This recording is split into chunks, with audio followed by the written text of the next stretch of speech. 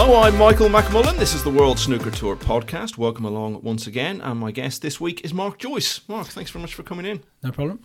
You're from Walsall, which is in the West Midlands of England. A real traditional, strong snooker heartland. Yeah, the West Midlands, obviously, it's one of the best sort of amateur leagues in the country. I think there's still 6 or 7 divisions, I think. And obviously probably not so much these days, but going back probably 20, 25 years ago, there was a lot of pros on tour. So yeah, you're right in what you say. Now, when you came out on the tour, Mark, it was 2006, and it wasn't a great time to be starting, was it? Because there weren't many tournaments at that time. Yeah, it was. I think there were 6 or 7 tournaments, probably 3.5 million in the pot, and it was really you had to sort of perform in the UK and the world to make or break your season. Really, you mentioned there the £3.5 million prize money. The thing about it is, most of that was going to the top players. So exactly. To get any of that share, you had to win a lot of matches. It was difficult just to get by. Yeah, and like you say, it was a different system. Then obviously it was staggered. Sort of coming in at the bottom rung of the ladder. It was you were playing sort of players in and around your ranking, and you sort of have to win 4 matches just to get to a venue. And like you say, it was tough. It was all about the UK and the world, really. And you managed to stay on in those early years when the tournaments were quite sparse, and that was a good achievement in itself. Yeah, I think the first season on tour was because obviously now you get a 2-year card. I think back then it was just you sort of got hit the ground running. I think the fact that the qualifying system then was the old Pios system, which was played at Pontins Prestatyn as well. And as I said, when I got on the tour, you sort of mixing it with players in and around your ranking as well. And I think it's a little bit tough for the guys now because they're sort of getting on the tour, and with the flat draws and stuff, you can run into top 16 players pretty much every tournament. Your results started to get a lot better, Mark, around 2010. Now that, of course, was the time when the number of tournaments started to increase.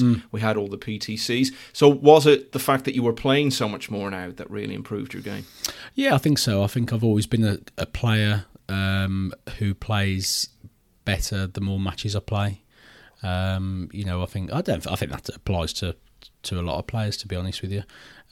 Stuart Bingham's probably another good example of that. He sort of, he'll sort of play in anything, and you get up in the morning, put your suit on, and think, oh, it's just another match. And I think your practice form comes out more the more matches you play. You can put 10 hours a day in the club or whatever, but there's no substitute for match play. And it was in that first season that the number of tournaments increased greatly that you made a big leap forward at the UK Championship, getting to the quarterfinals. And this was at a time when it was still best of 17s all the way. And in fact, it was the last year of that format. So a real achievement to get that far.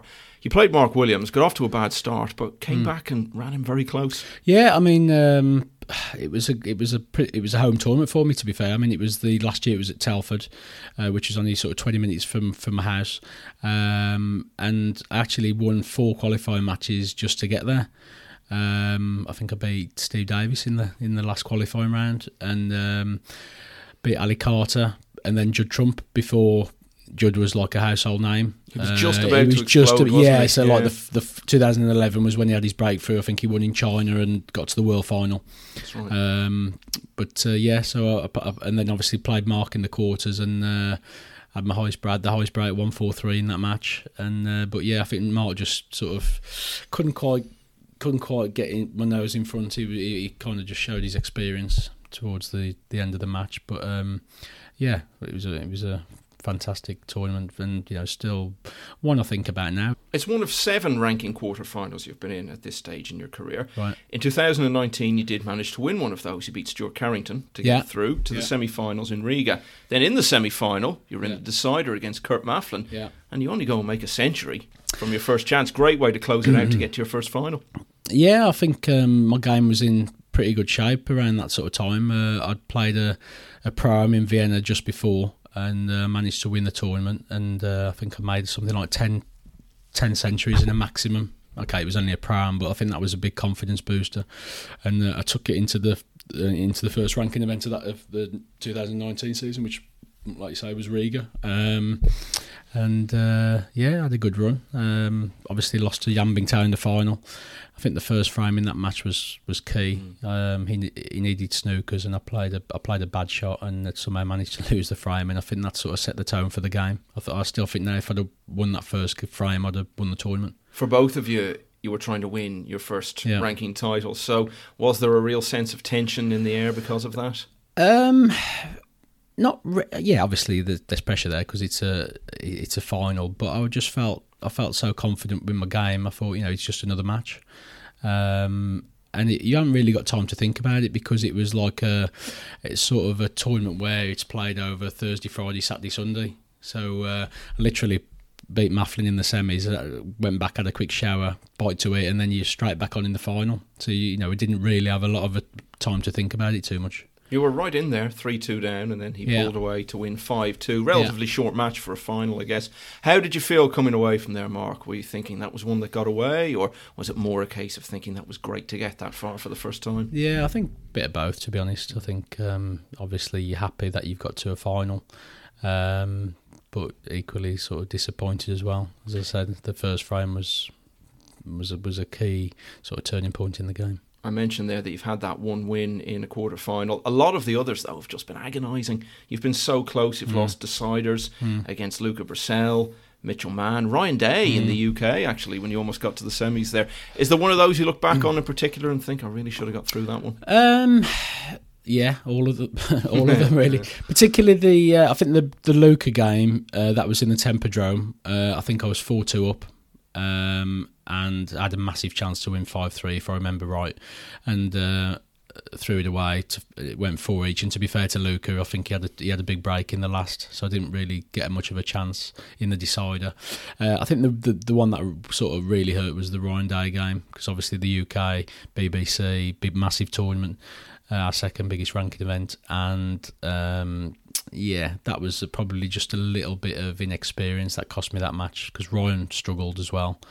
And he was missing a few, and I should have really played a bit more aggressive. I was 3-2 up. I got my nose in front, but I should have put my foot on the pedal a little bit, and I turned down a few balls which I should have gone for. And 2 or 3 shots later, you've sort of lost the safety battle, and then in the decider at 5 each, I probably played too aggressive when I probably should have defended a little bit more.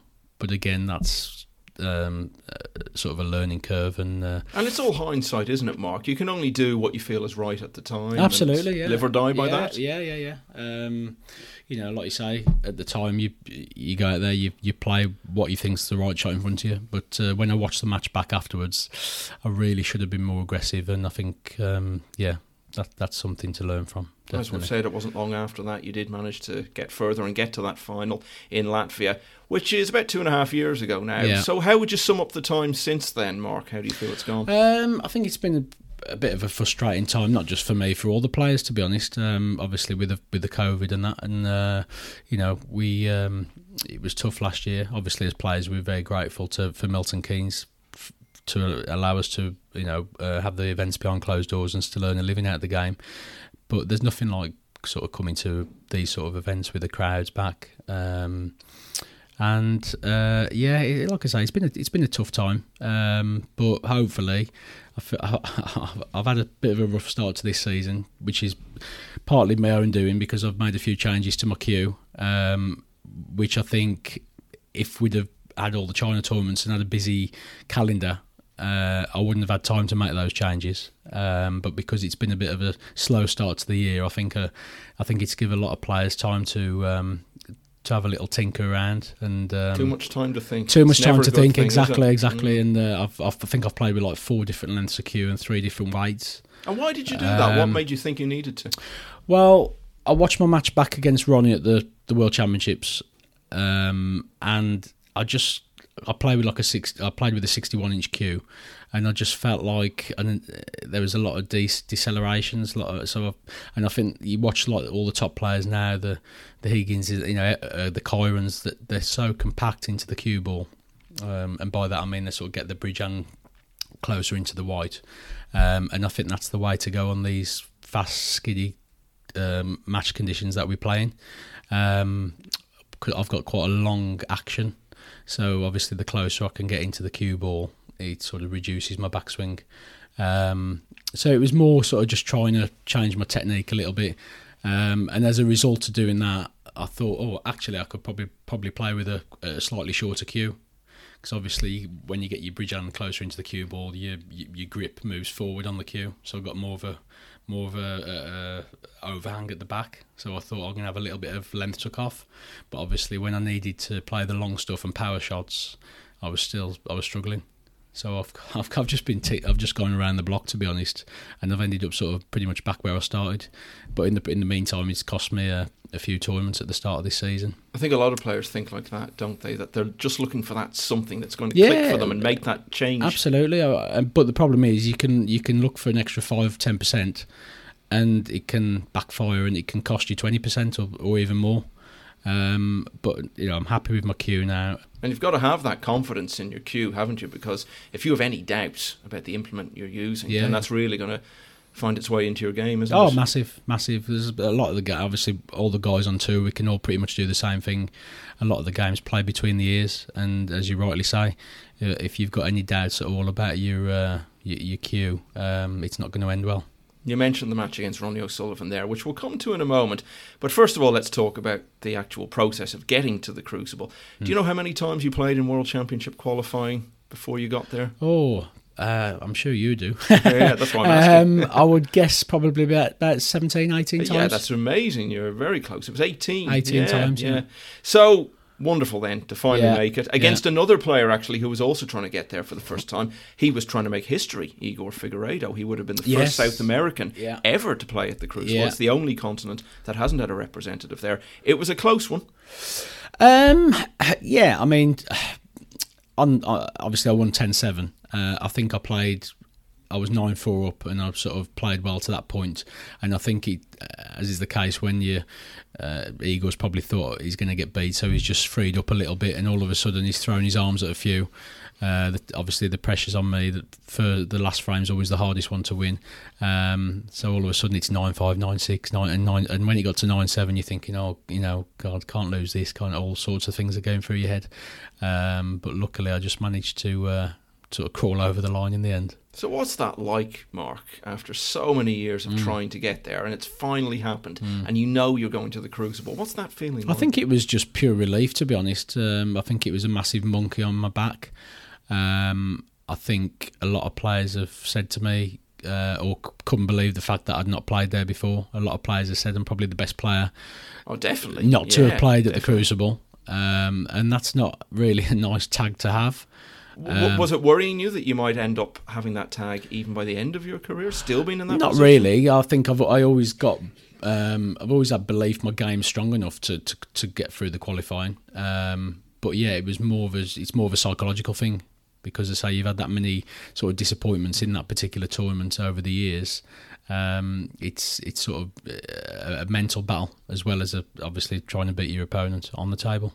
So then the draw comes out, and you're up against the defending champion. Yeah. Now, we've all grown up with that tradition of the defending champion playing the first match on the first day of the championship. Was it a case of you thinking, great, I'm going to get to experience that now, or were you thinking, couldn't I have had an easier draw than this? I guess it was probably the best draw and the worst draw at the same time. Obviously, Ronnie's, in my eyes, probably the best player to ever pick up a cue, and to play him at the Crucible, that's something you'll always remember. Obviously, as defending champion as well. On the other side of the coin, I think maybe another couple of days to let it sink in and just prepare. Obviously, because the qualifiers don't finish till late Wednesday night. You come back Thursday morning, and then all of a sudden you've drawn Ronnie defending champion. You're on Saturday first session, so you haven't really got time to let it sink in. There's a bit of a learning curve in there as well. Sort of people want to talk to you, and you're trying to sort logos out, and like I say, if I qualify, hopefully at the end of this season again, then I've got the experience to sort of deal with it a little bit better. You'd beaten him before in China in a best of 9 a few years before that, and you held on quite well. You were only one behind at 4-3. You won the first of the night to get back to 6-4, but then after that, he really took off, didn't he? Yeah, to be honest, the match was lost in the first session. Ronnie obviously, I'm not going to be too hard on myself because I've got experience, obviously, playing at venues and in front of the TV cameras before. But I was a little bit like rabbit in the headlights the first mini session, the first 4 frames, and then I sort of settled into the game, and I felt I played the better snooker after the interval. But I lost a big frame on the pink or the black to go 4 each, and it went 5-3, and that was a little bit of a turning point. But yeah, I had a lot of chances in that first session, and I missed the boat a little bit really. And then, like you say, Ronnie, once he got his nose in front of the night, he's finished off in style. Huge thing to finally tick that off, Mark, and get to play at the Crucible. But I guess, in a sense, you probably want to get back there even more now because you've experienced it and want to have another taste of it. Yeah, absolutely. And, it really is, the home of snooker. It's a fantastic arena to play in. And, obviously I'll be giving it my all to try and get back there. One big landmark you haven't managed to achieve yet is getting to play at the Masters. Yeah. You came really close early in your career because there used to be a qualifying event for players outside the top 16, but only one player got through, and you managed to get to the final, but you played Judd and he beat you in that one. So what are your memories of that? Yeah, it was. I think it was around 2008, if I'm right. Yeah, it was 2008 to get into the 2009 tournament. Yeah. At the English Institute of Sport, and I played some good snooker all week. I think I beat Matthew Stevens maybe in the semis. And I just didn't really turn up in the final, to be honest. Like you say, it was a big match. It was it's sort of winner takes all event. So winning 6 matches and getting to the final, I think I was still down money wise after I paid all my expenses out. But it was obviously a big disappointment at the time. But it's one of them. Hopefully I can work my way up the rankings and get in there by right. And that's the thing now with the structure. Some people complain about the prize money system, but if you win a tournament, you can make a big leap forward and put yourself in contention. Yeah, I think especially at the minute, because obviously with all the foreign tournaments that we've not been playing in the last couple of years, I think the ranking list is quite volatile. In the sense, like you say, if you win a tournament, you can really rocket up the rankings. Let's come, Mark, to the quickfire round. This is where I throw a few topics at you and you just say whatever comes into your head. Your favourite movie? Oh, that's a good one. I'm going to be boring here, but I do like The Shawshank Redemption. Ah, great movie. Yeah. I'm totally with you on that one. The best you've ever played in a match? Oh, the one match that springs to mind was I played Dave Gilbert in the Tempodrome 3 or 4 years ago, first game. And I think I beat him 5-4, and I think there was like a 60 plus every frame. So that was a cracking match to be involved in. One match you'd like to have the chance to play over again? I think the Ryan Day game in the quarters. I think that was a big opportunity missed. Your ideal day off? I think just a nice round of golf and a nice steak afterwards. You a good golfer? Average. I play off about 18. Yeah, you see, Mark Williams said he was average and then went on to say his handicap was 8 or 9. 18, that is genuinely average. I can get it round, but, that's about it. Yeah, well, that's pretty good anyway. And finally, players you would go on a night out with? Good friends with Kyron Wilson. He mentioned you as well, actually. Did he? We had... Obviously, we had the same coach for a number of years in Barry Stark. I've started working with someone else the last 3 years, but we practice. He's probably my main practice partner. So, I'd say Kyron. And you can probably learn a lot from him, the success he's had the last few years. Yeah, he's done fantastic. Obviously, had a big breakthrough in Shanghai in 2015, and he's not really looked back since. It's a very, very, very good player. Not a pleasant subject, Mark, but let's deal with it quickly. You had a bit of a setback in your career a few years ago when you got attacked. Yeah. One night when you were out. So what was the story there? It was after the UK in Telford when I got to the quarters. Just sort of in a bar, little bit of a dispute, and then next minute they sort of followed me out and just sort of got attacked. So how badly hurt were you? It was actually, I slipped on the snow and I landed on my elbow. And you're pointing out the scar. You've still got it. Yeah. Wow, so really I broke my elbow, and it wasn't until a couple of months later actually that I'd realised I'd got double vision. So I was actually under an ophthalmologist at the local hospital. But luckily, he wanted to do surgery on me. But luckily, by practicing, it sort of corrected itself. So I got quite lucky with that.